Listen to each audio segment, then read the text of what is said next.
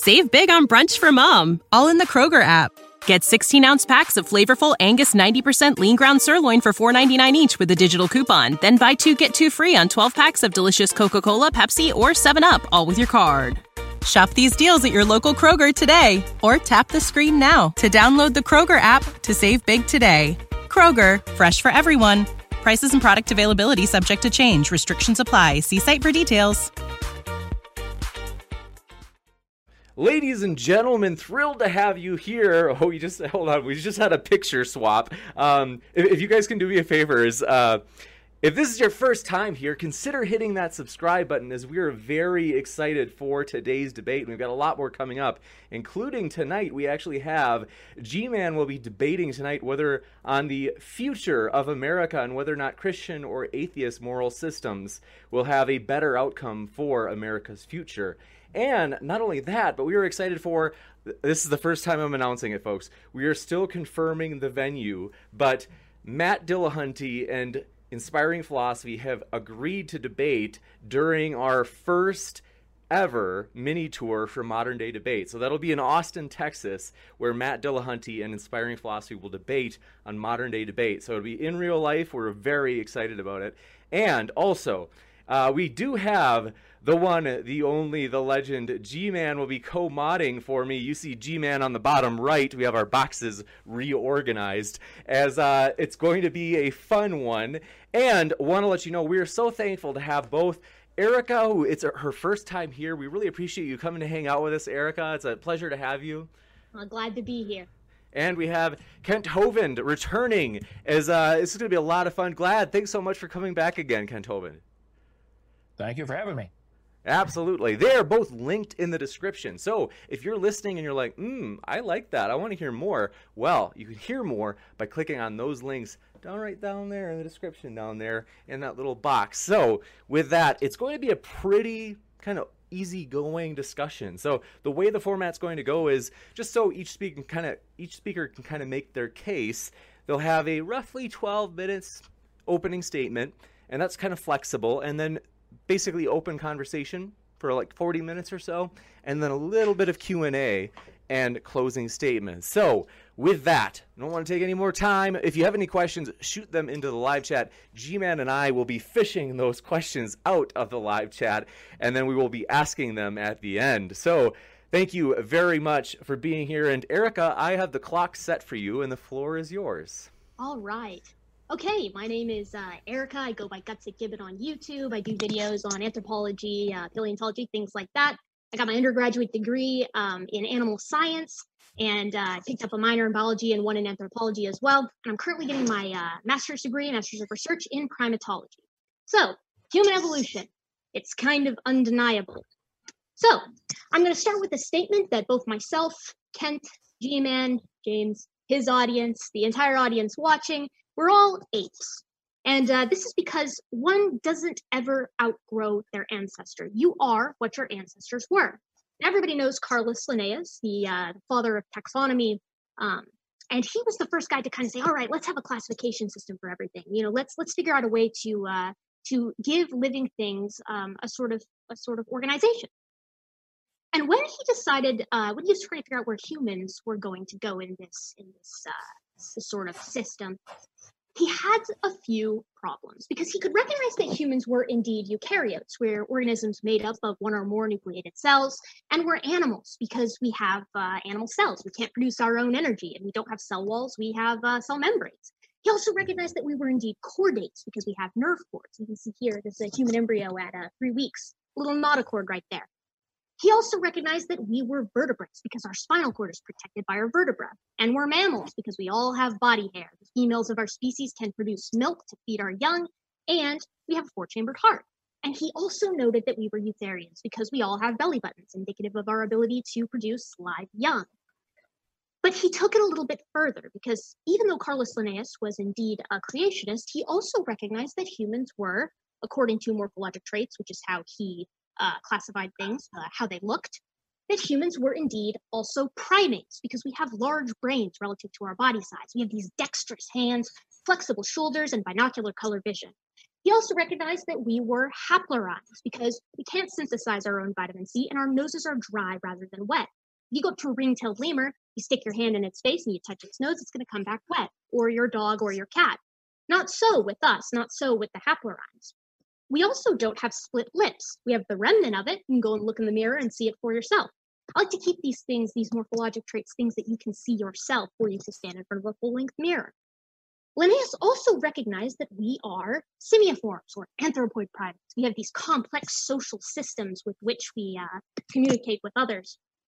And we also have unique structures with regards to our hind feet, our teeth, our orbits, things like this, and an even larger brain-to-body ratio. He also recognized that we were catarrhines. If you look at this rhesus macaque, you'll see his nostrils open downward, just like yours, and unlike this white-faced capuchin, whose nostrils open to the side. And if you pop that rhesus macaque's mouth open, you'd find that it has the same dental formula as you do. 2, 1, 2, 3. That would be 2 incisors, a single canine, 2 premolars, and 3 molars. Also, none of the catarrhines have prehensile tails. I'm sure that I don't. I wish I did sometimes. That'd be kind of cool. We're also hominids because pop open the mouth of an orangutan or a gibbon and you'll see that they have a Y-shaped molar pattern. This is unique to the members of the hominoids. We also have even more reduced caudal vertebra. That tailbone is shrinking even further, and we all have an increased ability towards bipedality. You'll see gibbons walking on 2 feet more than you'll see, say, a rhesus macaque. So we reach the hominids.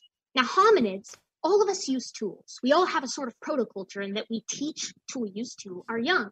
We all have these long gestational periods, 8 to 9 months, and all of us have long parental care periods. This is so that we can kind of nurture those big brains. But to be a hominid, if you're not a human, every member of this particular group, this family, has at least a 96% genomic similarity to the members of the group. So with this in mind, we look to the leopard, Panthera pardus. Panthera pardus is a member of the genus Panthera, but it's also still a felid. It's still a carnivore. It's still a mammal. It's still a chordate. And similarly, humans, although we are a member of genus Homo, we are still hominids. We're still primates. We're still mammals. We're still chordates. So when Kent talks about moving from one kind to another, or, you're never going to see an organism change orders. They only further specialize. So there is no way to classify the primates morphologically or by phylogeny and exclude the humans. We're going to talk about phylogeny in just a second. You could theoretically propose a soul or something like that, but it's not empirical, so it's not science. Morphology, that is. So let's talk about genetics for a moment. I've seen Kent talk about chromosomes and things of that nature. But chromosomes, while genetics is by definition a means to tell relatedness, chromosomes aren't necessarily the end-all be-all, so to speak. As Kent's mentioned before, tobacco and chimpanzees, they both have 48 chromosomes. And that would be absurd to say that chimpanzees and tobacco are as closely related as, say, humans and chimpanzees. And this is because organisms that are closely related have similar chromosome numbers, but that isn't necessary to actually forget that point. Never mind. Humans with Robertsonian translocation have 44 chromosomes, and they can produce fertile offspring with a standard 46 chromosome human. So it's important to note here that chromosomes don't necessarily determine relatedness. As I was saying previously, organisms that are indeed related have close chromosome numbers, but close chromosome numbers don't necessarily mean organisms are related. If we look at this, orangutans and gorillas, I think most creationists would say that they're both in the ape kind, but they certainly can't interbreed, even though they both have 48 chromosomes. Same with tobacco and potatoes. But a donkey and a horse can interbreed and produce mules, which are very occasionally fertile, despite having different chromosome numbers. This is why we don't use just chromosomes when we're trying to tell how related something is to something else. Instead, we use, these are some cool hybrids that I just put a picture of because I like them. Instead, we use entire genome. Now, if you take your genome and you compare it to your mother's or your father's, it's going to be much more similar than that of a stranger's. Same if you compared it to your grandfather or your great-grandfather. And the same is true with species, because when you compare the entire genome of a human being and that of a chimpanzee or a bonobo, any member of genus Pan, you're going to see a 96% similarity. And if you narrow that down just to coding base pairs, that number rises to 98%, 98.8 actually percent similar. Now, the cool thing about this is that when you line up all the great apes, including humans, so you're lining up the chimpanzees, the orangutans, the gorillas, bonobos, and ourselves, Bonobos and chimpanzees are actually most closely similar to us genomically than they are to gorillas or orangutans. So we're each other's closest living relative. Now, the reason I keep harping on the fact that genetics does necessitate relatedness is because a paternity test is simply a dumbed down version of the genomic process of comparison that I just mentioned. So if we're going to throw out this, we have a lot of courts to contact because we're going to have to throw this out as well. So I know I've seen Kent hear debate with Bill Ludlow before about how bones are just things in the dirt. They don't hold up in an honest court of law. But both paternity tests and fossils both are admissible in court. The fossil expert testimony of a paleontologist was in Kitzmiller versus Dover. And of course, this is a page from back in the UK, court-ordered paternity tests, which are indeed considered a solid means to tell relation. So speaking of paleontology, let's talk about it, because I love fossils. So obviously, this chimpanzee and this human are very, very different. They have a lot in common, but they also have unique differences. There are traits that are unique to the human skeleton. So we can make a prediction. Given that our common ancestor was very similar, evolutionary theory rather proposes that our common ancestor with chimpanzees was very similar to a chimpanzee, we should see the human traits emerge in the transitional forms from that species to modern humans through geologic time. That is, if evolutionary theory is viable. And I maintain that it most certainly is, because we have a plethora of fossils. Now, I've also I've heard Kent mention before that an individual that you find in the dirt, you can't prove that it had any children. But I think that's kind of missing the point, because individuals don't evolve, populations evolve. So when you find an individual in the dirt, it can be fairly reasonably and statistically significantly assumed that that individual was a member of a population and not an odd man out. It would be similar if there was a volcanic eruption somewhere near my house. The likelihood of a genetically typical human being buried rather than someone with an odd morphologic condition being buried and fossilized, you're probably going to find a higher representation of the type specimen of humans. So can we see a general trend of ape-like to human-like, or anatomically modern human-like, through geologic time? In the fossils, I maintain that we can. So let's look at the ape-like hominids. I love these guys. The Artipiths and, of course, Sahelanthropus tchadensis. I love these guys. They may look like just your average run-of-the-mill chimpanzee, but there are some key differences. Aurora tugenensis' femoral head is very distinct for bipedality. This means that they held their legs more likely underneath them rather than trying to knuckle walk around.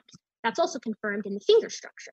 Additionally, they have these small canines in comparison to that of chimpanzees, and of course, the brain case. What makes humans special? We're really, really smart. And so these guys have around a 350 to 400 brain case size, which is unique. And we're starting to see this emergence, this ascent. So let's check out the mosaics. Lucy, Australopithecus afarensis. Then we have Anamensis, and of course, Africanus. Are these guys truly mosaics? Can you indeed make that case? I maintain that you can, for several reasons. One, the foramen magnum is much more ventral, directly underneath the skull. Now that's the hole that your spinal cord comes out. If this individual, Australopithecus africanus, based on where the foramen magnum was trying to knuckle walk, it'd be craning its neck like this all the time, which would not be very advantageous and would probably be selected against. It also has an inline big toe, just like we do. A parabolic palate, just like we do. It's actually more intermediate, but still much more so than that of a chimpanzee. And look at the knees. The carrying angle is much more similar to ours. They're valgus in nature, much more so than a chimpanzee whose legs are bowed out to the side. Now, I know we talk a lot about kinds when we're discussing evolution, especially in a creationist conversation. And I've heard Kent say before that you bring a 5-year-old up here, they'll be able to tell the difference. And I would invite a 5-year-old to come up and tell me which is the odd man out here, because this is a chimpanzee's pelvis. This is that of Australopithecus africanus, erectus, and sapiens. I think a 5-year-old would tell us this is the odd man out, and that would mean this individual is a member of the humankind. And I don't think any creationists would be arguing that. From an evolutionary perspective, this is just another member of our gradient. So, early intelligent omnivores. Look at this. We've got habilis, rudolfensis, we've got naledi. The brain case is continuing to rise in size. We've got this 700-ish range, sometimes even into the 800s. And these guys, while they did walk on 2 legs, individuals like naledi had decidedly ape-like shoulders, which means they could have more flexibility moving upward. This is, of course, a remnant trait. they also still have this weirdly high sexual dimorphism. That is to say, the difference between the sexes. And of course, we can sex skeletons fairly easily by looking at their pelvis. And lastly, of course, we have the modern members of Homo. All of these guys have lived around, at the same time as each other. Some people call it the Middle Earth hypothesis, that it's like, oh, look at these different species all inhabiting Earth together. I love it. But while all of these individuals used tools, so some of them used fire, some of them had art, and they all had this culture, they were vastly different morphologically, because Homo erectus had a 900-ish square centimeter volume brain, whereas Heidelbergensis was at 1,000, Neanderthalensis at 1,600, and Floresiensis all the way down to 350 itty-bitty guys. So we see this cool gradient of individuals that were indeed living at the same time. And of course, this is an incredible picture here. This is several specimens all lined up with one another. And the point here is we're seeing small incremental morphologic microevolutionary changes, but where can you draw the line? Who are the apes? Who are the humans? It's very difficult. I've been trained in this kind of thing to a degree. I'm definitely not an expert, but even I have trouble saying, okay, well, that's definitively an Australopith, or that's definitively a member of genus Homo, whatever. Got about 30 seconds. Yeah, sure. Small incremental changes over time lead to macroevolution. This individual may have been able to breed with this one, but it certainly couldn't breed with that one. So my challenge, that's the answers if you want to pause and check it out. So my question to Kent would be, to invalidate my ideas here, as I believe I've presented them, you'd have to invalidate relation by genetics, invalidate radiometric dating to prove that they all lived at the same time period, all of those hominids, and formulate a kind that can empirically separate modern humans from the other apes, as well as draw that line in the fossil record. And I'll cede the rest of my small little bit of time that I have left. Thank you so much for letting me ramble on. Thank you very much, Erica. Very, very fun opening statement. We are looking forward to hearing Kent Hovind. So I've got the timer set, and like I said, these will be flexible. So there's I think it's maybe 12 and a half to 13 minutes. So we'll do something like that. So Kent, I have the timer set for you, and the floor is yours. Well, thank you, sir, and thank you, Erica, for doing this. It's obvious they've indoctrinated you very well. We can fix all of that, not a problem, okay? The Bible says very clearly that God said, let us make man in our image after our likeness. The Bible clearly says 10 times in the first chapter that all the plants and animals will bring forth after their kind. There will be no major changes. You might get a big dog or a little dog, but you're going to get a dog every time. There are no farmers on planet Earth in the history of the world that will tell you they've ever seen any plant or animal produce other than its kind, which is why you guys have to resort to fossils. They say, well, we don't see it happening now, but it must have happened in the past. You certainly have zero evidence in the present for evolution happening. There's no human ever produced anything other than a human offspring. And so there's no chimpanzee has ever produced anything other than a chimpanzee. It just doesn't happen. It only happens, Erica, in the imagination, SpongeBob style. You have to imagine long ago.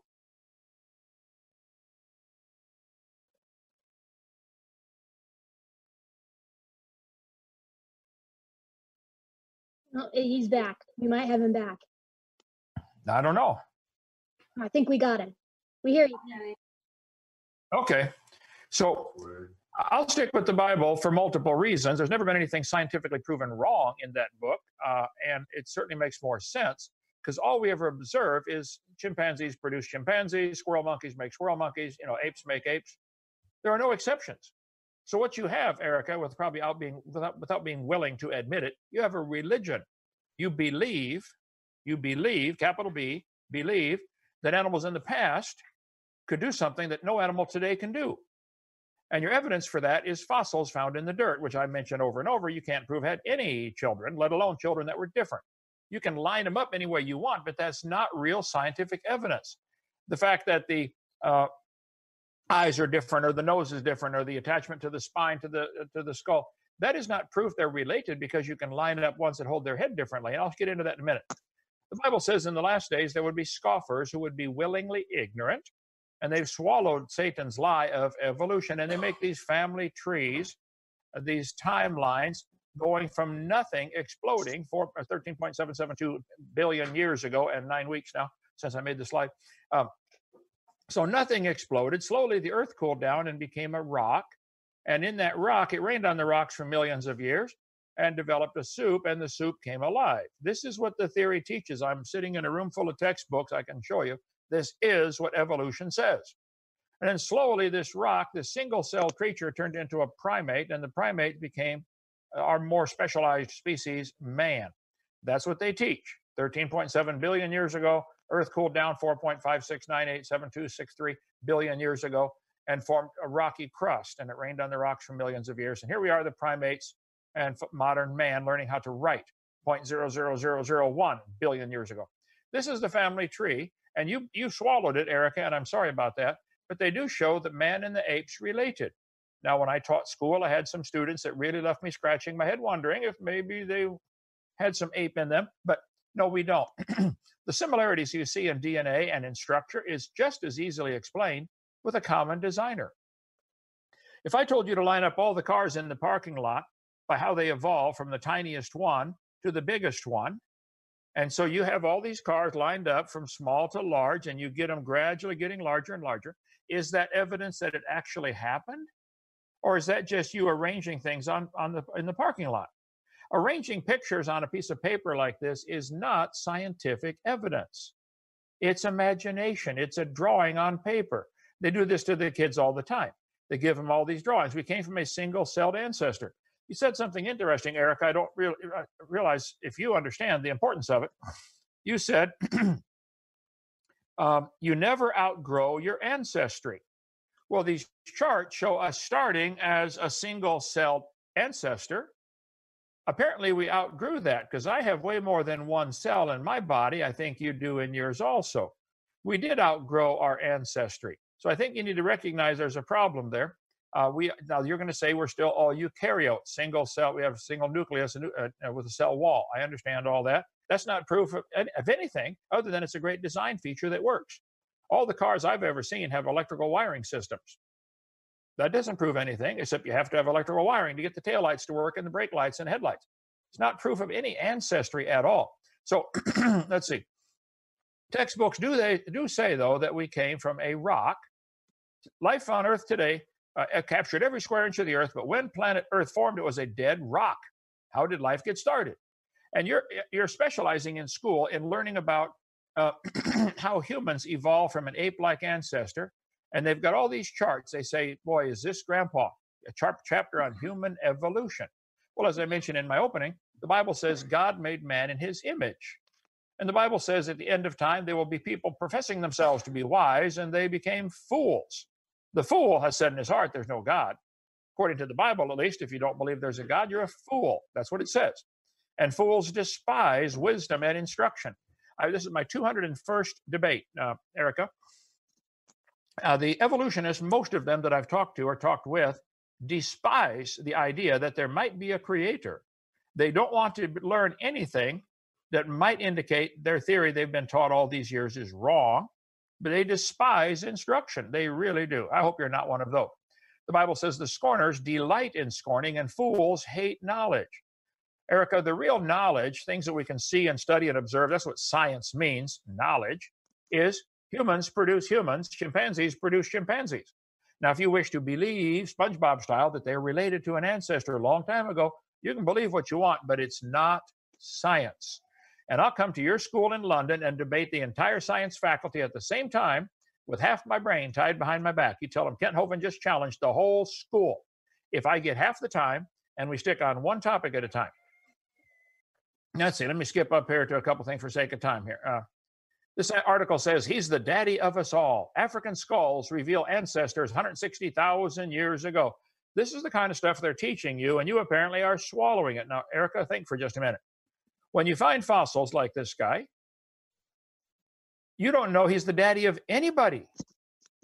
And they've caught on now when I say they bones don't evolve. You can't prove they had any children. So now you guys are saying, well, populations evolved, and this represents a population. That's just as dumb.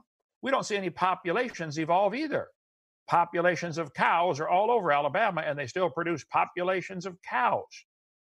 No farmer will tell you his population of corn ever produced anything but another population of corn. So it's just as dumb to say the population evolved as it is to say the individual. We don't see it happening. This article from Smithsonian says this animal is the mother of all mammals. This is absolutely stupid to say such a thing. Logic 101. If you find a fossil in the dirt, all you know is it died. You could not prove it had any kids, and you certainly can't prove it had kids that lived, and you really couldn't prove it had kids that lived that reproduced, and you couldn't prove it had kids that lived that were different than itself. Why do the evolutionists believe bones in the dirt can do something no living animal can do? Produce animals other than themselves. The charts all show us coming from an amoeba to a human. Well, apparently the amoeba produced something that was non-amoeba at some point, and a single-celled creature had to become multi-celled. There are no examples, none in the world, of a two-celled or three-celled or four-celled animal. I think the simplest is maybe 20. You have colonies of cells working together. That's not an organism. Every farmer in the world will tell you his cows produce cows and corn produces corn. There are no examples of anything other than that. So I do believe apes can turn to a human because of what we've seen with Bill Clinton, but otherwise I don't believe it. Okay. People say, do you believe in cavemen? I say, well, that depends on what you mean by cavemen. Many people have lived in caves. In the Bible, there are quite a few people. Lot and his daughters, 5 kings were found in a cave. But there's the world's most wanted caveman. There was another former caveman, lived in a cave. So National Pornographic here said the first pioneer. I think someone's trying to make a monkey out of you, okay, by making you think. This guy says humans should talk like chimps. We should behave like chimps. We should walk around and scratch our armpits and go, hoo, hoo, hoo. That's BBC News. You're going to school over there, for heaven's sake, Erica. Straighten these guys out. Do they really go around at BBC News talking and acting like chimps? Okay. Well, I go through in my seminar part 2 of my video series, which you can get for $50 and watch it and return it and get your $50 back. But part 2 is where I have a whole section on all of the so-called cavemen. Many have been proven completely to be fraud. None have been proven to be intermediary. You can't prove it had any children. A tricycle is not intermediary between a bicycle and a car. It's made to be a tricycle. And it's designed to be a tricycle. So apes are designed to be apes. Humans are designed to be humans. So I go through a bunch of evidence on my video number 2, if you like a bunch more on that topic. New York Times in 1912 said Darwin's theory is proved true. Really? Because they found the Piltdown man. And you know the story. It was touted as evidence for evolution for 40 years. Reader's Digest said, oh, the great Piltdown hoax. They said, wow, this thing's been in the textbooks for 40 years and it's a hoax. Piltdown man was declared an ape man, 500,000 years old, and validated by many of Britain's leading scientists, including Grafton Elliott Smith, anatomist Sir Arthur Keith, and British Museum geologist Sir Arthur Woodward. At the time the discovery was announced in 1912, the New York Times ran this headline, Darwin theory proved true.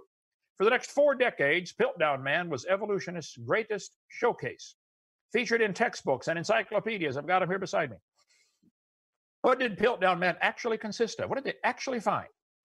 A very recent orangutan jaw, which had been stained to look old, with its teeth filed down to make them look more human, planted together with a human skull bone, and stained to create the appearance of age. It was a fraud, and you know that, and most of them know that. I think all of them are hoaxes, frauds, or misidentified or unidentifiable. And they're teaching you this stuff. You're paying money to learn stuff that's going to be proven wrong in the near future. It's wrong now. It just hasn't, some of them haven't been proven wrong yet. I go through Neanderthal man, all the so-called ape men. There are no examples of man evolving from an ape-like creature. None. Some are hoaxes. Some are just simply unusual creatures that may be extinct. Neanderthals, Homo neanderthalis, are extinct species of subspecies of archaic humans who lived 400,000 years ago. This is from Wikipedia. Neanderthal. Why do they think this is not quite human yet? Well, it has a larger eyebrow ridge. Okay, it has the back of the head is elongated. Now let me get to some stuff here that'll go in. Okay, what does it mean to be human? Picture of the Neanderthal man. Good. No. You got about a minute left. Okay. Let's see. I got a ton of stuff on Neanderthal. Let me just show you. The Bible says before the flood came, the people lived to be 900, and after the flood, they lived to be 400 for a while. and your eyebrow ridge never stops growing. There are people today, a friend of mine sent me his picture from the side. He said, what do you think, Brother Hovind? Am I a Neanderthal? Got hair all over my chest, too. Oh, man, you're definitely a Neanderthal. He's still alive in Philadelphia. How about this guy? Is he a Neanderthal? Look at that eyebrow. Whoa, whoa.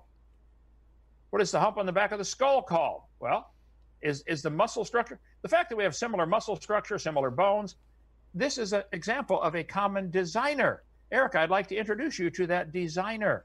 It was God who designed all these things. Lining them up on paper or lining them up in a laboratory doesn't prove they're related. How about this guy? I think that's over in England. Wow. How about this guy? 10 seconds. All right. Well, you go for it if you'd like. You believe whatever you want, but I think you're going to be really embarrassed Judgment Day when God says, Erica, sorry, honey, you got lied to. Go ahead. We are going to go into open discussion, which I already have a bad feeling about this. I think it'll be okay. These be even keeled. We'll try to work hard to make sure everybody gets equal time. So open discussion commences, and the floor is, I suppose, Erica, if you want to kind of lead the conversation at the start. Sure, I would love to. Well, yeah, that's a lot of information I'd like to cover. I hope we can get to all of it, but I don't know that we will. So I've heard look at these orders. First of all, I want to specify Masters in Primatology. There's a scratching noise. Are you moving something on your computer or something? No, I don't think that's on my end. Unless it's G-Man. G-Man. How many times have I told? I'm just kidding. I think there might be something that's like if anybody, whether it be G-Man or Erica or maybe it could be me, if anybody has a mic, yeah, like if anybody has a mic that's muted, it's not me. I'm actually muted. Start her time over. Let her take all she wants. Yeah. You guys still hear anything, or are we good? No, it's good. Perfect. Okay. Maybe it was some mic on my headphones. I'll just kind of put that to the side. Okay. So I've heard, at first I want to specify that studying primatology, I just study living primates. So I study conservation of living primates. As much as I would love to study human evolution and anthropology, I actually find the living ones a little bit more interesting. So luckily I am putting my money towards something I think you'd approve of, Kent. But let's talk for a second about the common designer thing. Because I know that it's quite easy to look at similar morphology and say, okay, use the car thing or the tool thing and say, well, you know what, it's a common designer. But that's why I included all that stuff on genetics, because genetics by definition does indicate relatedness. So I would be interested to hear your thoughts on, and kind of tying into that, the reason Neanderthals aren't considered human, at least, human in the sense of anatomically modern Homo sapiens, is because their genetics make them unique. So you and I, Kent, we share about 99.9% of our DNA, but we'd only share about, I think the number is like 99.5% with a Neanderthal. So that's outside of the range of, pick any two living humans on the planet, and that's outside of the range. We could interbreed with them because I actually, funnily enough, my boyfriend's father did 23andMe, and he got 5% back of Neanderthal DNA. So I guess that's maybe cause for concern, I don't know. But I would like to hear your thoughts on that. If DNA indicates relatedness in humans, where do you draw that line, I guess? Can you say it's common designer if DNA does by definition make organisms either closer or more farly related? Well, I think we can take any vehicles being produced by General Motors. Let's take a Chevrolet Corvette and a Chevrolet pickup truck. I think you'd find tens of thousands of identical parts. I bet the lug nuts would interchange. I bet the spark plugs would interchange on some. I bet they both have a windshield. I bet you'd find thousands of similarities on vehicles produced by Volkswagen or General Motors or anybody and say, wow, there's a lot of similarities here, a lot of interchangeable parts. That doesn't prove they're evolved from each other. They're both designed. So yeah, I think the design and the fact that you want to go to genetics, which of course is wonderful. It's an unbelievably complex. The genetic code in one cell of your body, you could probably got 100 trillion cells in one person's body. You can take any one of those cells, take the DNA code out of it, and unwrap it, and it would tie them together. It'd be over 6 feet long. One cell, 6 feet of DNA. That is the code to make that cell and to make it interact with the other cells. That is like the code, and it's a 4-bit code, you know, CATG. Whereas our human computers is only a 2-bit code, zeros and ones. So the codes for Microsoft Word, Steve, how many lines of code in Microsoft Word would be identical to Microsoft PowerPoint? 80% of the lines of code are identical. Does that prove those programs evolve from each other? Or two people with the same brain or similar brain, similar thinking process are designing the codes? So even if we are 98% similar to chimps, and we're not, it wouldn't matter though, that still would not prove common ancestry. It could prove a common designer. But this percentage sharing was proven wrong many years ago. Go ahead. Yeah, I'm following what you're saying with the common designer thing, and with the example with the cars and with Microsoft Word. But again, you know, we use genomic comparisons for relatedness in humans. So my point here isn't that, you know, a lot of these coding portions, I suppose, code for similar structures, because obviously humans and chimpanzees, both members of genus Pan, we have hands with 5 fingers. There's probably coding sections that are almost identical in the code for that because we both have hands. But my point is that genetics necessitate relation in humans and in any other animal. You can do, you know, I used to work for a vet clinic, and we had individuals who would send their mutts saliva off for a 23andMe type thing to figure out, okay, how much of my dog is pit bull, or how much of my dog is golden retriever, how much of my dog is German shepherd, because DNA, relatedness, they go hand in hand. That's how a lot of these new big genomic companies make so much money. So I'm struggling with where you're drawing the line here. If paternity test, which is literally a dumbed down version of genomic sequence comparison, means relatedness in humans, how can you make the argument that it's not relatedness in between species? How can you not see that it's an argument for common designer? I bet if you read all the books written by pick any famous author, okay? I bet if you looked at all the plays written by Billy Wigglestick over William Shakespeare over there in England, you'd find that there are lots of similarities in the style of writing. I bet you'd find the villain is revealed at 38% way through the play, you know, the plot thickens. And I bet you could look at any books written. You can look at all the books written in English language, and I've got a library full of them here. All of them use the same basic 26 letters. Whoa.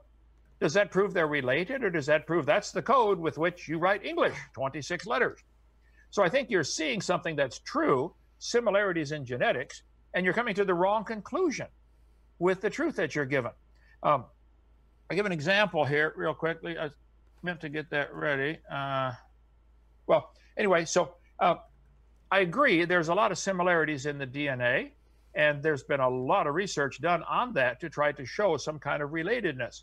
If there are similar bones in the forelimb of animals, which there are, does that prove they're related, or does that prove that's a good design?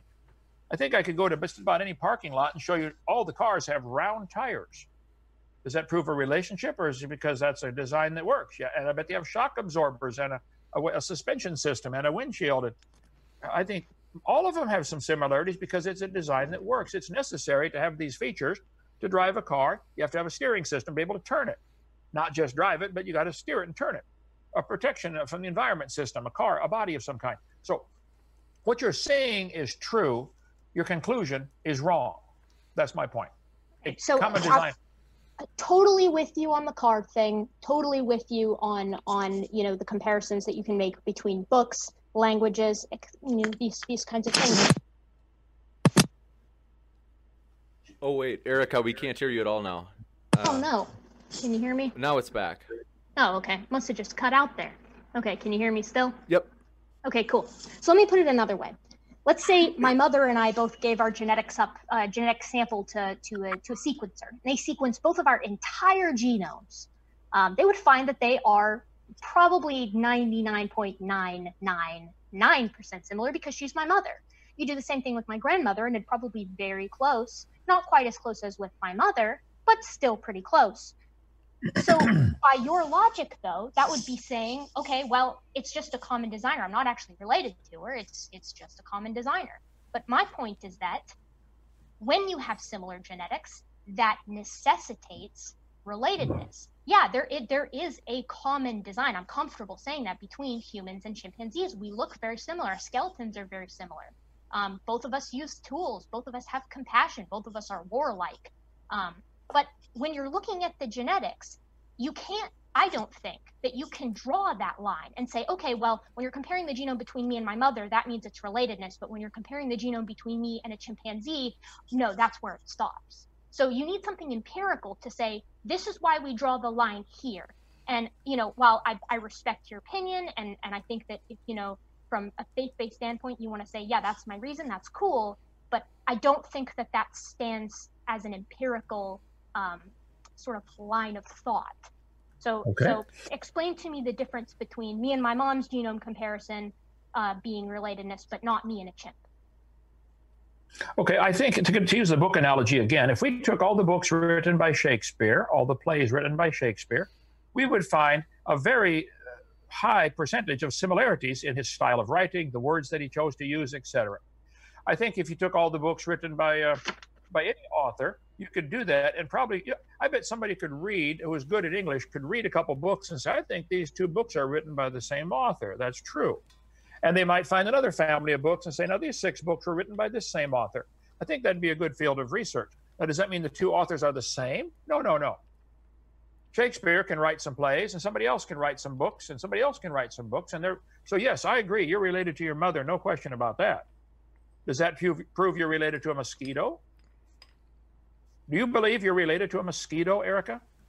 I do, and I'd love to get to that in a little bit. I actually have a slide for, I love visuals similar to you. I think it's fun. It's always very satisfying to gesture to something, and I think people get a lot out of it. But I do kind of want to focus on this key point here, which is that you do agree that genetically, my mother and I are related if you look at those genomes. So why can't you use that same logic between species? Because you use it within other species. You can do it with dogs. You can take my dog's a golden retriever. If you take her genome and you compare it to her mother's, they'll be very similar. You could compare her to a wolf and it'd be very, very similar. And you could go farther and farther back if you wanted to. But my question is specifically where you in particular, not using like books or cars or whatever, but specifically with genetics, where do you as an individual draw the line between me and my mother versus me and a chimp? Why do you draw that line? When you did the saliva DNA test on different dog saliva people sent in to you or your lab, whoever did the test, were they able to demonstrate? They wanted to know what percentage pit bull, what percentage whatever. Sure. Did they ever ask for what percentage mosquito it was? No, I don't think that they would do that because that wasn't the purpose. Why that wasn't not? what people were paying money for. Are dogs and mosquitoes related, Erica? Why don't they find what percentage mosquito is a dog? Well, I really do want to touch on that, but I would like to wrap up the genetics between humans and chimps first. So what's your thoughts on that? Well, I think, sure, I'm in favor of genetics, but genetics are so complicated. This is like comparing all the code in Microsoft Word, finding the zeros and ones, and they've gotten really good at writing amazing codes that can do amazing things with computers. I like them. I use them. But does that prove the computer happened by chance or that the code happened by chance? This is where you guys go way off the rocker and say, wait a minute, because these programs have similarities, that proves nobody made them and they made themselves and they changed themselves. There are no observations to tell us anything's able to change to a different kind. No dogs ever produce different kind. They did produce a dog without exception. That's why you have to go to the past, which of course we can't do, and go to the imagination. We'll see these little changes from Great Dane to Chihuahua. Let's just imagine. No, stop right there. Right at that point, you're leaving science. Science is things we can observe, study, and test. That's the definition of the word has been for centuries. It comes from the word seer, the Latin word seer, to know. What do we know? And how do we know what we know? Okay, we know dogs produce dogs. We do not know dogs and mosquitoes are related. Now, you can believe that if you wish, but that's not science. But I've never had an evolutionist once admit when they leave science and go to religion, because it is a religious belief for you to believe you are related to a mosquito. And you're welcome to your religion. I don't fault you for that. But it's not science. I do think you should admit it's not science. You can't possibly know such a thing. And I think you evolutionists should all realize this is completely unfair for you guys to force all of us to pay for your religion to be taught to all the kids in public school. Why don't you go start a private school and teach evolution and pay their own way through? I don't want to pay for kids to be taught they're related to a mosquito. I think that's stupid. Now, if you want, I don't care what you believe, but I do care when you want to make me pay for that. That's what I care about. Sure. I definitely don't. I would respectfully disagree with you and say that I don't particularly find cladistics or the genetics that supplies certain aspects of itself to evolutionary theory as a religion. I know where you're coming from. I do understand where you're coming from with that, but I do disagree. So we don't have to talk about the genetics thing, but I guess the point that I was trying to make was that there isn't a line that you can draw. If my genomic code is very similar to my mother's, and that proves that genetics do indeed lend themselves to how related one thing is to another. And no matter how you cut it, if you're comparing proteins, if you're comparing coding regions or non-coding regions, humans and chimps are the closest to each other. And given that we know genes kind of incur relatedness, that would be my point. But I guess we don't have to talk about that. I feel like we want to talk about the mosquitoes. I think Erica, so sorry. I think that there's like a lot of feedback from the mic. If there's for me? Yeah, it seems like it was maybe dragging again. Sorry. That's okay. Is that a little better? Now it is. That's the one noise, I think. Yep. Okay. It shouldn't be. My mic's just sitting like on a chair in front of me, and I got my little headphone thing here. Is it definitely me? Normally, I would love to blame it on G-Man, but I think in this case it is you. Okay, let me see what I can do here. He's just waiting to bounce around. You think it's dead? Erica, let me give a simple, quick analogy while you find the problem on your end. Have you seen the movie The Green Mile with Tom Hanks? The Green Mile, isn't it based on Stephen King? Oh, yeah. I love that movie. It's great. Yeah, The Green Mile. It was a fact. There were 2 girls that came up missing. It was a fact. A massive manhunt was organized. It was a fact. John Coffey was found holding the 2 dead girls. These are all undisputable facts. He was found holding these 2 dead girls. It was a fact. He was arrested and executed for the crime. That's a fact, at least in the movie, okay? It's also a fact he was innocent. This guy did it, not John Coffey. So sometimes we can look at all the facts and all the evidence and come to the wrong conclusion. It's a fact. You have probably a 99.99% similarity to your mother. I agree. You probably have a 91% similarity to a chimpanzee. It's around 91, I think, is the number they're using now. They used to say 98.6, and they're realizing this is nowhere close. It's way off. So what does that prove? Well, be careful jumping to conclusions from that, because the same designer, I think you probably got 60% similarity with a clam. It's the same code. I would bet every single computer program, whether it's Apple or IBM, all of them use zeros and ones. The binary code is there any other codes they use? That's the only code used. But all of them are coming from the mind of a man or woman. They're not coming by chance, an explosion in an electronics factory. They're all being designed by different people. The cars, every car on the road, every single car was designed. Now, some people have different ideas. Some people want the front wheel drive, rear wheel drive, all wheel drive, engine in the front, engine in the middle, engine in the back. But the fact is, they're all designed. And so lining them up in some kind of fictitious order is not evidence of relatedness. All of them came from the mind of a designer. So the similar codes you find in yourself and your mother, now that is a common ancestry. And I think that's a wonderful field of study. But you're taking that evidence and going to the completely wrong conclusion. John Coffey didn't kill the guy. And you're not related to a mosquito. I'm sorry, you're not. But I think with your example with John Coffey, the only reason we know that he didn't do it is because the narrator of the film, or in real life examples, when someone has been incidentally executed for a crime they didn't commit, we only find out that they didn't do it because new information comes to light. So in order to say that relatedness shows a common ancestor, genetics shows a common ancestor between me and my mother, but not me and a chimpanzee, without that new information, that reason to state it as so, I don't think that is very forthcoming, I suppose. But if you'd like to talk to, or if you'd like to talk about, because if I don't stop myself, I'll just keep harping on that same point, because I don't feel that I've gotten a sufficient answer.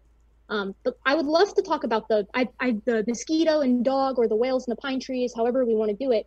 Because I kind of anticipated that you were going to ask that, because that is a favorite of yours. So here, whales and pine trees, right? Do I believe that whales and pine trees are related? 100% I do. It's very far back. This is a nice little diagram of totally artistic representation. I'm not saying that this is what it looked like or anything, but it's a simple single-celled eukaryotic cell, probably Proteus-like in nature, with a mitochondria and a DNA-filled nucleus, et cetera, et cetera. But the key thing here is to note that it's neither a plant or an animal. It's neither, because like I said earlier, you don't outgrow your ancestry. You don't become something that you weren't before. So this individual, essentially, you know, according to evolutionary theory, right, would diversify into a plant cell and an animal cell. Then those two individuals would become multicellular, not individuals, sorry, those populations of that individual species would become multicellular and yield simple organisms. You know, I'm sure, you know, like you said, you've taught high school science, so then you know that plants and animal cells are very different, but they're very similar as well. And I know I've heard too, you've mentioned, you know, okay, well, what comes first? Then do you become a 2-celled animal, and then a 3-celled animal, and then a 4-celled animal?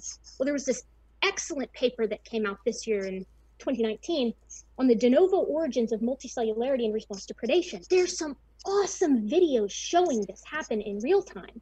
And essentially, these organisms, it's a species of algae, are exposed to a filter-feeding protist, and these guys live single-cellularly normally. But in response to the pressure of predation, they begin to clump. And as they clump, they start to reproduce. And those reproduced organisms become a part of the clump.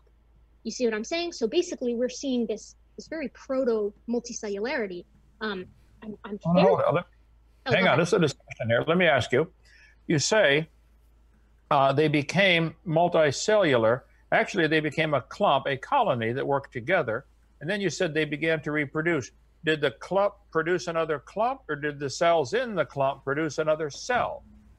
Well, very similarly to how humans do it, right? When a human produces another human, first they produce a single-celled organism. Then that organism proceeds to divide upon itself and produce a clump, or in a human case, a fetus. So blastocysts, things like this, these periods of human embryologic development where you start off as a single cellular organism. So yes, they do produce another single cell, but that single cell builds upon itself as it reproduces. I can link you this paper if you'd like. I think I just have the abstract here. If you'd like, I'll read it. Okay, and you're saying this was just discovered this year? This was in February 20th of 2019. 2019. How long have they been teaching the evolutionary theory without this evidence? Oh, for quite a long time. But, you know, the point of that... Oh, sorry. Can you guys hear me okay? Did I drop out? Well, but they didn't have this evidence, as you think this confirms it's true. I do not. But so for years, for centuries, or a century and a half, they taught it with no evidence. And now this is the newest evidence you're going to go on? Well, sure. I mean, I'm certainly not a geneticist, but as far as I'm aware, at least when I was taught this in my undergraduate, the way that we knew that this single cellular and multicellular split was, one, the appearance of multicellular organisms in the fossil record, which I know you're not a big fan of, but two, again, it's the genetics, right? I mean, when we look to the genetics, you see, I'm sure you're familiar with like endogenous retroviruses, things of that nature. But the reason that they taught it, right, was kind of because we didn't have the technology to actually perform this experiment in and of itself. No one knew that predation was going to be one of the triggers, because they tested this on 5 populations, and only 2 of the 5 actually switched to multicellularity. I wish I could give more information to the whole single to multicellular idea prior to this experiment, but I'm not a cell bio gal. I do big animals. Well, have you ever seen any of these animals that you worked at in a vet clinic or anywhere else produce babies that were considered a different kind, or were they? No. I mean, it depends on what you mean by kind, because as someone who, I'm accept evolution, I don't believe that organisms indeed change kind. I think this experiment is a really cool example of speciation, right? You've got these flies, right? This was done in 1989. You've got these flies that are fed, I think it's sucrose and maltose. That's done for 8 generations. You put them back together, reproductively isolated, right? Whatever was going on in these populations while they were isolated allowed for a mutation to occur that reproductively isolated them. I think that would be, of course, they're still flies, right?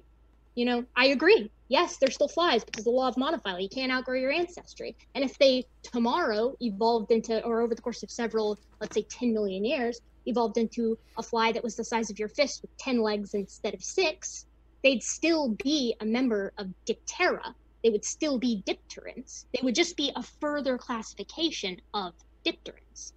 I hope I'm making myself clear. Yeah, I couldn't see your picture. Was that a picture of fly population that was isolated and then reintroduced to each other? Yeah, sorry. Can you see that okay? Yeah. Okay, and they're all still flies.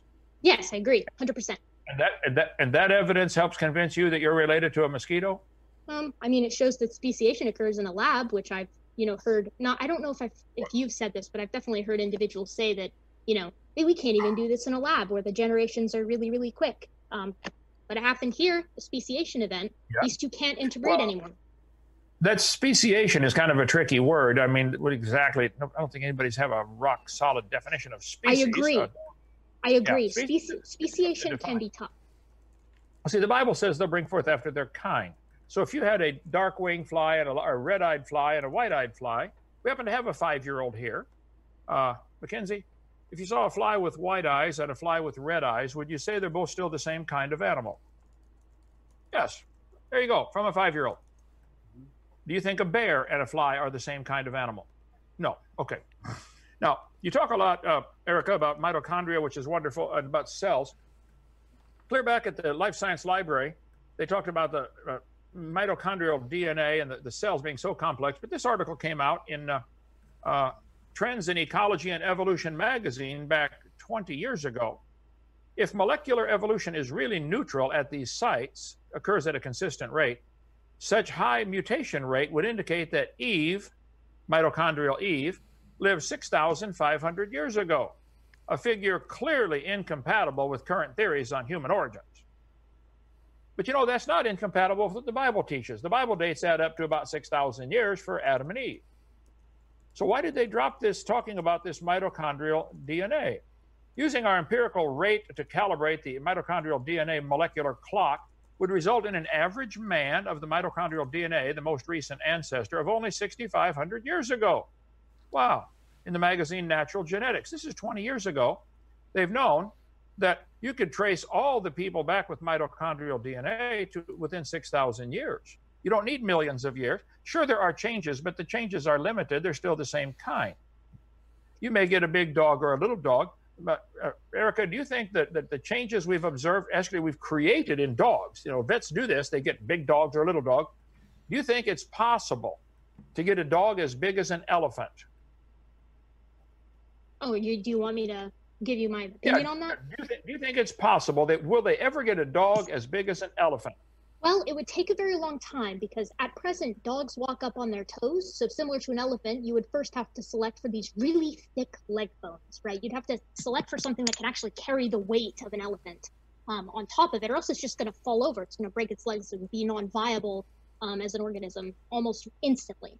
So similar to how evolutionary theory suggests that animals like elephants do indeed evolve, you sort of have to have these precursor structures already in place. You can't just breed Great Danes until they get that enormous, because as of right now, they get hip dysplasia because they're simply too large, right? I mean, but if you were to focus, I really do think if you were to focus on fixing the problems, such as inability to bear weight on such tall, spindly legs, if you were to fix those problems via artificial selection, or, I'm not sure what the ethics would be, but through genetic editing, I really do think you could get a canid that would be as large as an elephant. It would take a long time, a lot of generations, but I bet you could do it, especially now with modern technology.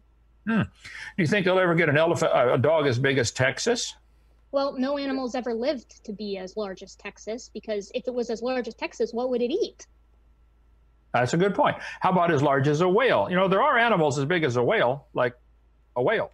Or extinct Basilosaurus, or lead Sichthyes, or Megalodon. We have tons of animals that get really big, but they'll lead completely different lifestyles. Blue whales are filter feeders. Lead Sichthyes probably was, but Megalodon and Basilosaurus, who were almost as big, the big shark, and then an equally large toothed whale, were both meat eaters. They had to spend all their time hunting. And mind you, they only existed in a period where other very large animals to feed upon also existed. I hope you can see when you go back and watch this video how much of what you're saying is relying completely on imagination. Imagine these animals over millions of years changing. Imagine them turning into something else. What about all the new information that's being added? To go from a single-celled creature, which clubs together to make a colony to escape predation, how much information would have to be added to turn that into a skeletal system, a nervous system, a circulatory system, a digestive system, integumentary system? There's a whole lot of systems in most living creatures, not just a clump of cells working together to avoid predation.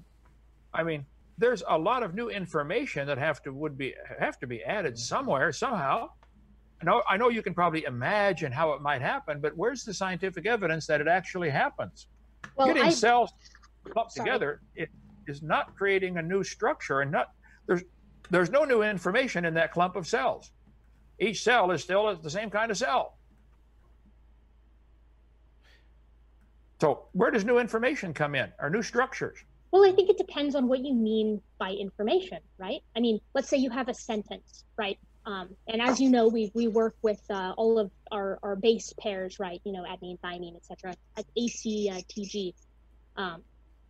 So we have 4 base pairs to work with. Now, when it comes to creating these brand new systems, I would point to what we see today with the evolution of feathers or scales or mammary glands or whatever you want to point to, because scientists have actually shown that all a feather is a modified scale. And the way they know that is because birds have both. You can look at them under a system, and you can genetically alter a scale and start to get, I think it's a rachis, the long backbone of the actual feather. But with regard to new information, it really does depend on what you mean, because I have a hard time with this when I've read Chris talk about new information. So I'm never really sure what an information is, right? If you have a sentence, right, the cat sat, and then you have a duplication event. So it says the cat sat. And then you have a frame shift mutation. So now it says the cat sat sad. And then all of a sudden there's another shift, and it switches the word cat and sad, and now you have the sad cat sat. Now, the sad cat sat conveys a ton of new information when compared to the cat. And the base pairs you're working with in this situation would be the alphabet, right? So I'm saying the point of this kind of bad illustration, I wish I almost wrote it down on the pen and paper, but I couldn't write fast enough. But the point of that is to basically say new information, at least in genetics, is frequently just tweaking of old information.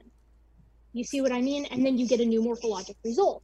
Similar to how if you tweak a scale, you can get something that starts to look similar to a feather. Now, is this scientifically observable, or is this imagination? I'm not sure the exact paper, but I'm fairly certain that they actually have gone in and genetically altered kind of these precursor cells to get a variety of, like say a mammalian hair from, I'm not sure what I think it would also be a scale. I think scales came first. And forgive me, I wish I had that paper on hand, but I believe that is indeed the case, that this has been done. And, again, you could argue a common designer. So you got the car there. I agree. In the case of cars, absolutely, common designer. Same thing with books, same thing with computers. But the key difference there is that those things don't reproduce. And more specifically, I was helping my sister study for her biology exam tomorrow. She's about to go to college next year. And we were actually studying natural selection and how one of the main ways that sexual mating pairs mix up genetic information, right, is genetic recombination between the mother and the father. But cars don't do that. Cars can't have sex and then produce offspring that have a genetically shuffled version of their own genes. And that's why, that would be a great example of a common designer, but I don't think you can make the same argument for living organisms. That's just my opinion. Okay. A car has quite a few systems. It would have an electrical system, suspension system, drivetrain. Human body has a lot more systems than that. But to add reproductive system on top of that is millions of times more complex. It doesn't make the problem better for your evolutionists. It makes it much worse. And natural selection, Erica, natural selection selects. It doesn't create anything. You guys keep trying to give natural selection a creative process.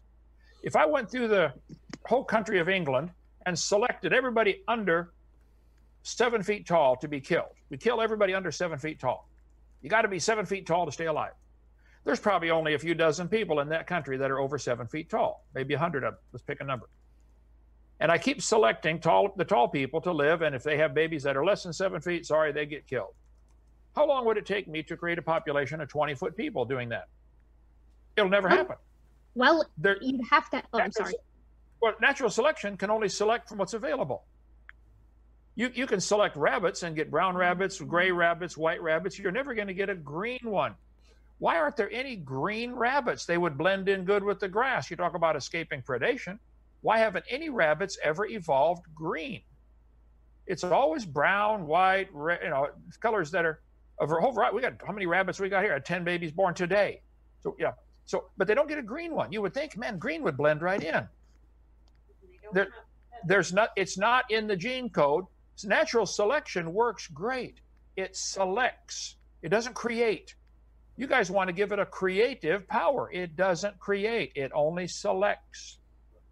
Right. And I would 100% agree with you, because from an evolutionary standpoint, right, where's this quote unquote new information coming from? Well, it's coming from genetic recombination, and it's coming from mutation. So like I said with the SAD, CAT, SAT, right, all of that whole alphabet is already available to select from, but different combinations of different letters give you new information. As for the rabbit thing, well, we see green bugs, so maybe the bugs were just rather arthropods, certain, I think coleopterans, like beetles and things like that. Oh, those scarabs are these brilliant emerald colors. But it may simply be that it's easier for green, at least in the genetic code for arthropods, to appear by a mutation than it is for mammals. Similar for mammals, it's easier for them to, get these nice dappled colors that, say, a baby fawn has to blend in with the dappled sunlight. So I would say, you're right. Natural selection doesn't produce new information. I would never say that. I would say mutation does. And then I would say natural selection acts upon that mutation. And that mutation is a random portion of of evolution. Right. I agree, mutations happen. There have been millions of really bizarre mutations that have been documented, very well documented. Have any of them added new information? You might get a person with 6 fingers, hexadecimalism, but that's not a new information. That's the same information duplicated, extra finger. It's not turning it into a feather or a wing or a beak. It's something they already had in the gene code. Where are the examples from science of new information being added? Not examples from imagination, examples from science of new information, not a duplication of existing information. Well, do you have any? I guess, are you asking for new base pairs? Like you want something more than adenine and thymine and guanine and cytosine? Do you want something new there?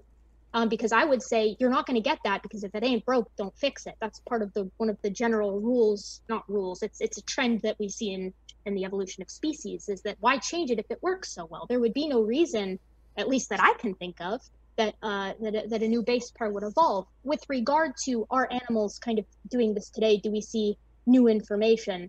Again, without quantifying it, I can certainly point, I've got a cool slide here that I like.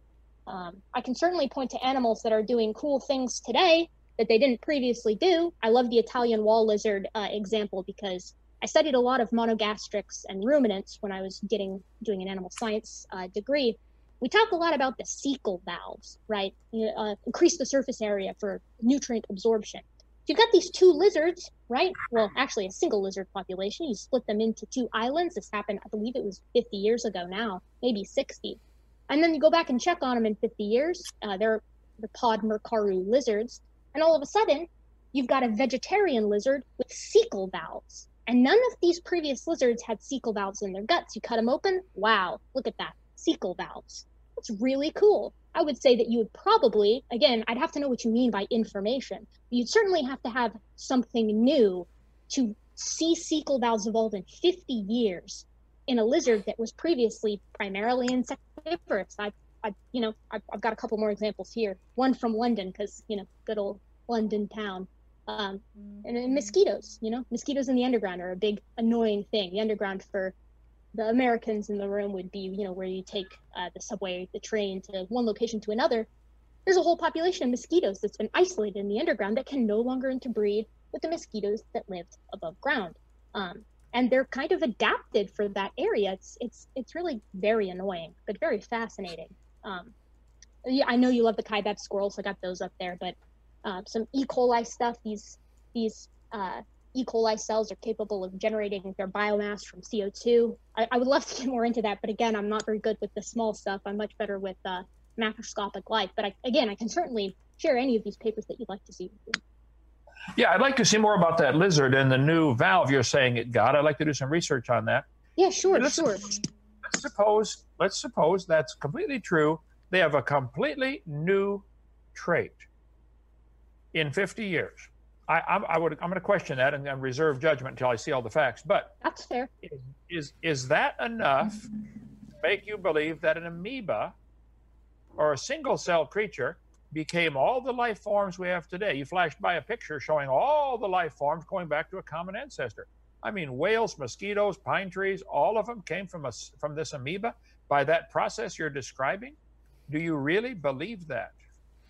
I mean, I really do, Kent, honestly. I think that when you see this kind of stuff happening in such short time spans, I mean, you've said it before, and I would love to have a conversation with you at some time, at some juncture, if you would like, about the age of the Earth, because I know that's kind of, I'd like to stay with, human evolution in general here. But you're right, you require a ton of time. If you're going to accept evolution, you got to have that time. I would agree with that, at least to get from a single cellular organism to, the biodiversity that we see today, or in any other era of time, the Permian, the Triassic, wherever you want to go, because there's so much life and there's so much diversity. So you do need the time, 100% agree. But that's a conversation for another time because I have quite a bit to say on it. But right.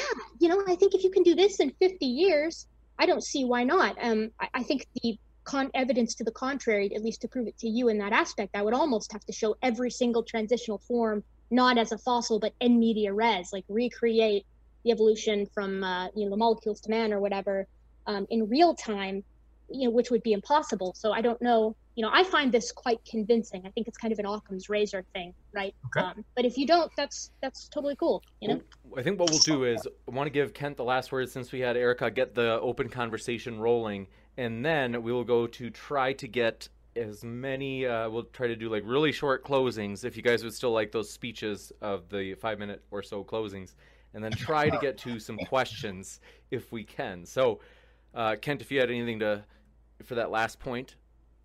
Well, yeah, I'd love to see the questions, but this idea of requiring lots of time, I think she's dead right. Without billions of years, the theory is completely dead in the water, completely dead. So one proof that the Earth is not billions of years old is all really we would need. I mean, there might be somebody with 50 different facts in a court of law. They can prove 50 things that say he's guilty of committing a crime in London on, Main Street. And they got all these facts, but he's got one fact that shows he's got a stamped passport that he was not in London at the time, he was in America. Oh, case closed, he's not guilty. One fact will exonerate him. One proof of a young Earth or young universe will completely destroy evolution. And I think you need to watch my video, The Age of the Earth, where I go through about 40 of them. I'd like each one refuted. Any one of them will do the job. Secondly, I would point out nobody has ever seen any animal produce on a different kind of animal. Even if this lizard had a new valve, or had a reenactment of a valve it used to have and lost and came back, or if the mosquito population can't breed with the other mosquitoes, it's still a mosquito. Is that process going to create new information and go from an amoeba to a whale? There's a lot of different information has to be added, like gotcha. All the information, the nervous system, the heart, etc. So now I'd like Erica to see it from my point. You understand why such a high percentage of people, especially in America, resent calling what you believe science, and they resent it being required education for their kids. It's not science. Even if it's true, it's not science yet. It's not proven. It's not demonstrable. I think it's not part of science. Go ahead. Unless we're gonna, okay, I was just gonna say, unless we have the official closing statements, I just want to make sure that we're still in convo mode and wrap up for the Q&A. So thanks so much. I'm gonna try to read through as many as we can, and then would you guys like the closings, or are you okay with jumping into Q&A? I can jump into Q&A. I'm okay without a closing. Thanks for your flexibility. People have loved this conversation, by the way. In the live chat, people are honestly just absolutely, they are enjoying it. So thanks to both of you guys for being on again. And just to let everybody know, a reminder, they are linked in the description. You will notice that our co-moderator, G-Man, left. he is preparing for his debate that is coming up in 25 minutes, where he will be debating Johnny on which ethical system, Christianity or atheism, or ethical theories from those worldviews, which one is better for America's future. So that will be an interesting one. He is getting ready for that one as we speak. Back to the Q&A. Thanks for your super chat from Ray Chaudhry. They said, let's see, I have no idea what this means. Is sovereign citizenism a religion? I don't Who's know. that question? I think it's for you. I have no idea what it means. Okay. There's no such thing as a sovereign citizen. You're one or the other. The sovereign is sovereign and the citizen is citizen. You can't be there's no such thing as a sovereign citizen, like jumbo shrimp. No such thing. Gotcha. Thank you. Let's see. I'm going to try to fish through for the ones that for sure seem relevant to the debate, as that one confuses me. Teoga Art, thanks for your super chat. They said, is religion a product of biology? Is that one for me, maybe? Maybe. I think we know Kent's answer. Yeah, I mean, I think that's a really fascinating question. And there's actually a lot of psychologists. I would recommend to this individual to read The Moral Animal by Robert Wright. Because this idea of essentially trying to explain the world around you is kind of almost certainly a byproduct of the natural curiosity that humans have. I mean, I would absolutely say that's something that's unique to people. So I don't know. I would love to know the answer to that question, though. Gotcha. Thank you very much. Next up, appreciate your super chat from Steven Steen. Appreciate it. He said, G-Man as mod won the debate. G-Man always wins. Thanks, Steven. Ryan Gordon, thanks for your super chat. They said, how would an animal survive during the process of growing fins while losing legs? How is it supposed to swim or walk? And why... and does it grow gills or a blowhole conveniently at the same time? I can assume that one's for me. I think so. Awesome question. I could point to some cool transitional forms, or we can talk about, say, the lungfish. The structure of Tiktaalik, or maybe Acanthostega, or Eusthenopteron, all of which are considered transitional forms from the sea to the land. You can actually spot in their fossils the structures that show that they could breathe air and also filter water through the gills. Actually, I don't think Eusthenopteron is included in that. So it's less an immediate, oh, lose this thing, get a new thing, and more, sometimes you've got these awkward looking organisms that kind of have both. Because you're right, you're never going to see lethality rise up in the midst of evolution, at least if you're looking at an end product organism as with kind of 20/20 hindsight. It's not going to happen. So my answer would be check out some cool transitional forms because they directly answer your question. They got both. Gotcha. Thank you very much. Next up. Gotcha. Let's see. Terry James, thanks for your super chat. They said, Kent, the textbooks clearly state life came from the ocean. Why don't you mention that? And then they said, is it because you know it doesn't sound crazy since we are made of water? Life came from the ocean and we are made of water. What on earth is that? I would say iron comes from the ground. So cars are made from the ground because they're made out of iron, mixed with carbon and made steel. I don't understand the analogy here. The Bible clearly teaches that God made creatures to live in the water, and he made creatures out of the dirt. He could make creatures out of nothing if he chose. He made the earth out of nothing, and God can do that. The God that I worship can do all that stuff. So I guess I don't completely understand what his question is. We don't ever see any animal in the water produce an animal that is different than its kind. Whales produce whales, fish produce fish, sharks produce sharks. Does anybody know of any scientific examples where an animal has become a different kind? I'd like to see it. Other than, imagine, millions of years ago. Fossils can't count for that. It ought to be happening today. There's a lot of animals on the earth today, like a whole lot of them. And nearly all of them having babies. Why don't they do it today? Why do we have to rely on the past? Gotcha. Thank you very much. And quick question, super chat that I'm pushing to the top because it's such a good one. It's a juicy one. It's one that I'm like, oh, like, could it just be the case? David Baldock said, Kent, are you going to debate Aaron Ra again? And the reason that I was so excited to see the super chat is because we'll be on tour in Texas. And I know that Kent, you had mentioned, you said you were concerned that he would basically speak over you and you wouldn't get a chance to speak. And so you said, if I remember right, you said you'd prefer to have it be the case that you can prevent him from doing that. Is there any way we could arrange this debate? Because we would be pumped to host it in our debate tour coming up in a month. I think this guy actually will mute him. Okay. Here, the one time I talked to Mr. Ra, Mr. Nelson is his name. He calls himself Aaron Ra, the sun god, which I don't believe for a second. Not bright or sunny. But he interrupted me 288 times in my 36 minutes of talking. James, you let me have control of the mute button to shut him off when it's my turn to talk. I want to be able to shut him up when it's my turn, and we're going to talk about one topic at a time. And yes, I'll debate him if I can shut him up when it's my turn. I will. Otherwise, I won't do it. I will I'll ask do it in him. writing. Okay, I will. I'll do it. I'll respond. I'm going to respond. He's on my list. My Whack an Atheist program I'm doing. We're having a blast. Whack an Atheist. I'm going to put Aaron Ra on here, and I'm going to whack. I'll pick one of his top programs. I asked him to give the best 3 evidences for evolution. He rambled for 20 minutes and finally gave 3 evidences that he thought were the best in 2 minutes and 30 seconds. I spent 7 hours debunking those 2 minutes and 30 seconds. He doesn't have any evidence for his religion, and evolution's his religion. It's not science. Yes, I'll debate him if it's one point at a time, and I can shut him up when it's my turn to talk. Okay. He won't agree to that.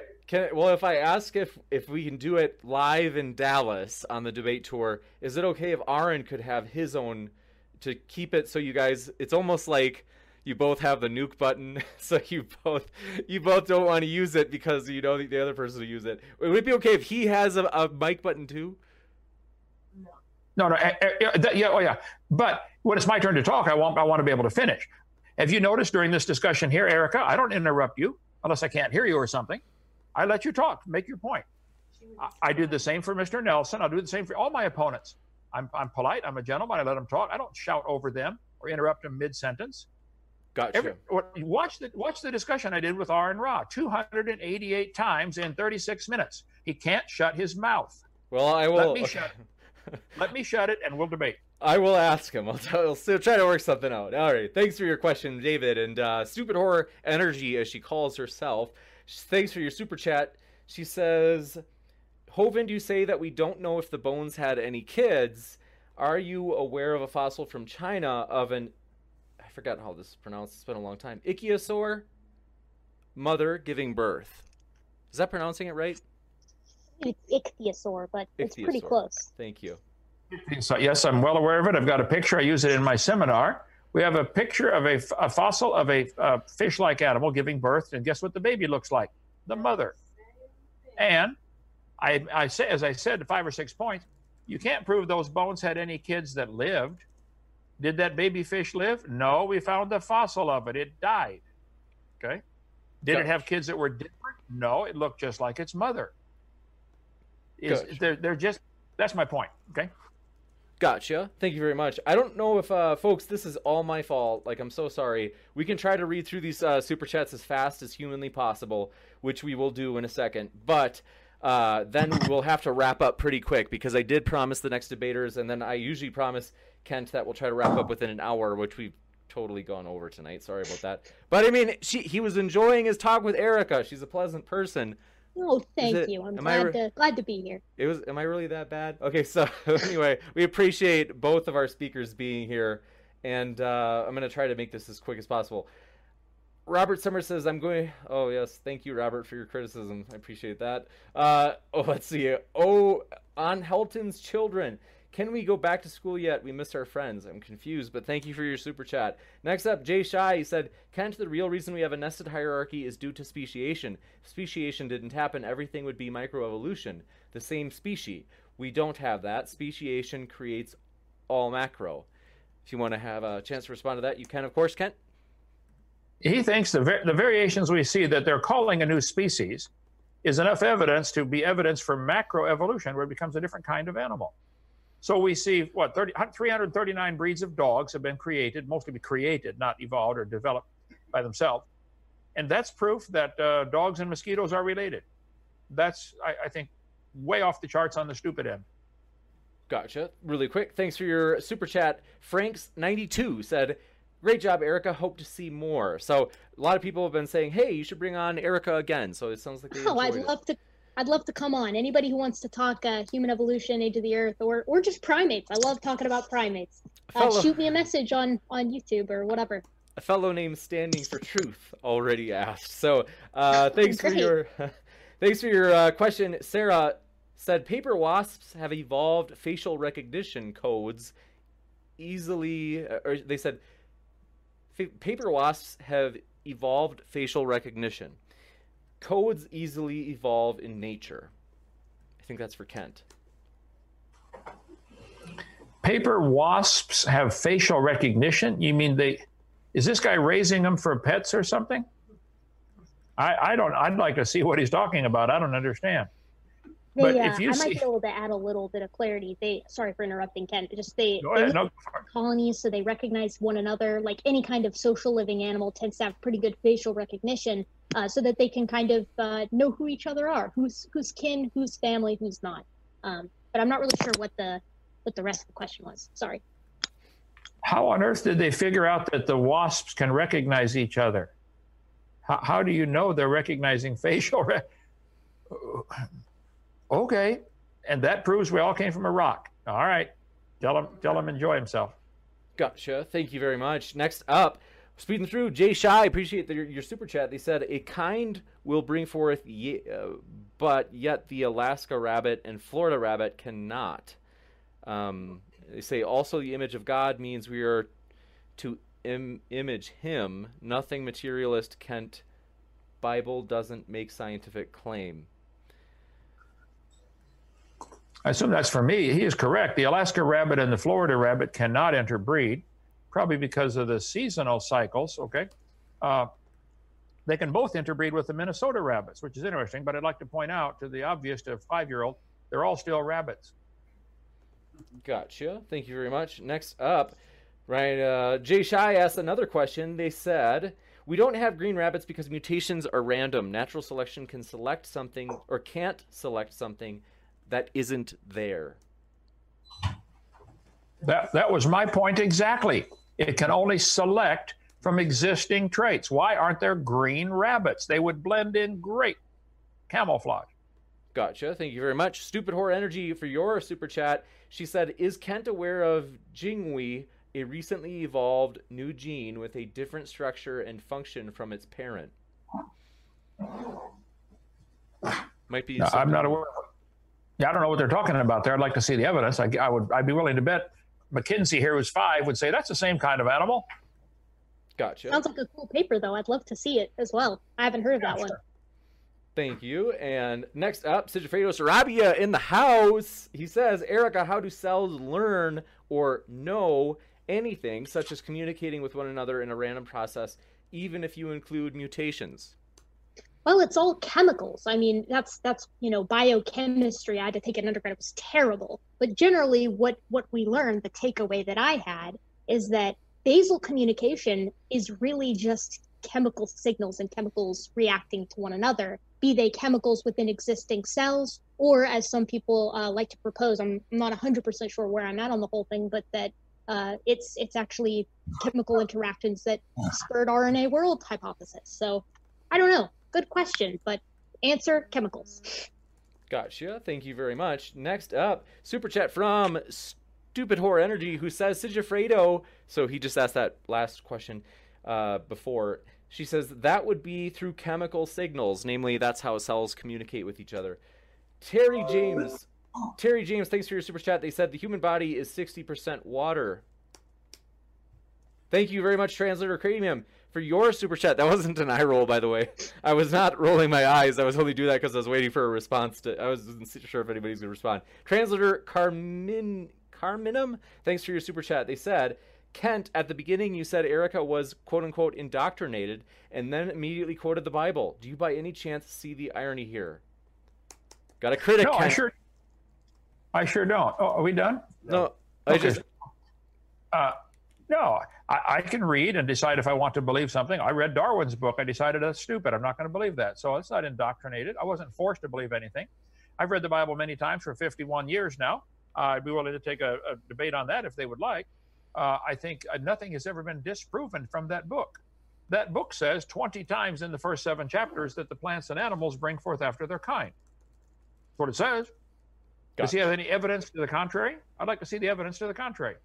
Looks to me like that's a scientific statement. They're going to bring forth after their kind. Gotcha. Thanks so much. Next up, Sigifredo Sarabia, thanks for your question. He said, Kent, you always critique atheists for believing they came from rocks. Why is it not a non sequitur if Scripture says Adam was made of the clay? What's the difference? It's a ginormous difference. Cars are made of iron, but they don't make themselves out of the iron. Intelligent people make them out of the iron. For say that rocks can turn to humans by themselves with no intelligence is dumb. To say that an intelligent creator can take the material and produce a human, well, that's the same as a car being produced by people, or somebody cutting down a tree and making wood and making a house. A designer made man out of the dirt. They want me to believe nobody made man out of the dirt. That's the difference. Gotcha. Thank you so much for your... Ooh, I got lost here. Oh, there it is. Let's see. Josiah Hansen, thanks for your super chat. He said, does Erica have a Twitter? Great job tonight, Erica. I love a Twitter. Every time I get on it, I get frustrated that I can't get followers fast, and then I quit. So, not yet, but maybe. I don't know. Would this person follow me? Super chat again. It sounds like they would. I will put it in the description if Erica has it after the debate. Andrew T, thanks for your super chat. They said, bring Erica on more often. She's supernatural awesome. P.S. Will you marry me? JK. Well, thank you so much. I really appreciate the compliment. I'd love to come on again. I'll talk to anybody about anything, really. That's nice. Who was that? Thanks for that super chat, Steven Seen, or no, sorry, it was some. Okay, Patreon question from Brian Stevens. They said, thanks for your support, Brian. They said Kent said his CV is on Dr. Dino in his last debate. I went there and his CV isn't there. Where can we find Kent's CV or resume? My PD or resume? I don't understand. CV like CV like curriculum vitae, I think they mean. Like resume. Like resume. I give my testimony many times. My website is drdino.com, DRDINO. I'll be glad to answer any questions. They can call 855-BIG-DINO, extension 3. I guess he need to clarify the question. Is he wanting to know what I believe on certain topics? I think I make that real clear in my presentation. I think it means like a resume, like like where you like past history, experience, like degrees, all that. Well, I had my daddy was a Marine World War II and taught us boys everything. He came home and had 3 sons and a daughter. He taught us I've built 9 houses. I've taught high school science and math 15 years, algebra, geometry, trig, biology, earth science, physical science. I had to teach 1 semester of anatomy because the teacher was sick. I enjoyed it, but I had a lot to learn in that. I mean, I enjoy teaching it, learning it, but what does he want to know specifically? I've done a lot of mechanic work. I've had 135 cars. I can do just about anything to a car. I've built houses. I'm not real good with having babies. I didn't have any. My wife did. But so there's probably some limits in there somewhere. But what do they want to know? I don't understand. I can come back to this. I just got to make an announcement to let people know I'm so sorry, friends, that for the last super chats, like the last few that have come in, I can't read them because I just want to wrap up both for getting our speakers out of here in a timely fashion and because I have another debate scheduled in 6 minutes. So I'm going to read the last ones we have. We've only got 2. Terry James, thanks so much for your super chat, and I'm so sorry for anybody who sent it. If you want, seriously, I'll Venmo you the money back, seriously, because I know that you guys are expecting it to be read. Terry James, appreciate your super chat. He said, Kent, if a rabbit population changed to the point where it didn't have long ears, would it no longer be a rabbit? Well, if a rabbit grew wings and could fly, just imagine, would it no longer be it doesn't happen. Why are we going down that rabbit trail anyway? It doesn't happen. Gotcha. It's been a great time tonight, folks. I want to remind you that both Kent and Erica have their links in the description. So if you've enjoyed what you've heard, you can hear more at their links below. It's been a pleasure. Thank you guys very much for being here with us tonight. Awesome. Thanks for having us. Thanks, everybody out there, for your questions. Hope you guys take care. Keep sifting out the reasonable from the unreasonable. And G-Man will be on next. If you want to see G-Man debate an atheist friend, Johnny, the atheist, is going to be on for the first time. Remember, the Force will be with you, always. Take care, everybody. Take care, everybody. Take care, everybody. Take care, everybody. You know how to book flights and hotels. All you're missing is a tool to plan the travel experiences you'll have once you arrive. That's why you need Viator. Book guided tours, activities, excursions, and more in one place to make your trip truly unforgettable. Viator has over 300,000 travel experiences to choose from. Everything from simple tours to extreme adventures and all the niche, interesting stuff in between. So you can plan something that everyone you're traveling with will enjoy. Real traveler reviews give the inside scoop from people who've already been on the experiences you're considering. So you can plan with confidence. Free cancellation helps you plan for the unexpected. And 24/7 customer support means you can travel worry-free. Download the Viator app now and use code Viator10 for 10% off your first booking in the app. Find travel experiences for you. Do more with Viator. Save big on brunch for mom, all in the Kroger app. Get 16-ounce packs of flavorful Angus 90% lean ground sirloin for $4.99 each with a digital coupon. Then buy 2, get 2 free on 12 packs of delicious Coca-Cola, Pepsi, or 7-Up, all with your card. Shop these deals at your local Kroger today, or tap the screen now to download the Kroger app to save big today. Kroger, fresh for everyone. Prices and product availability subject to change. Restrictions apply. See site for details.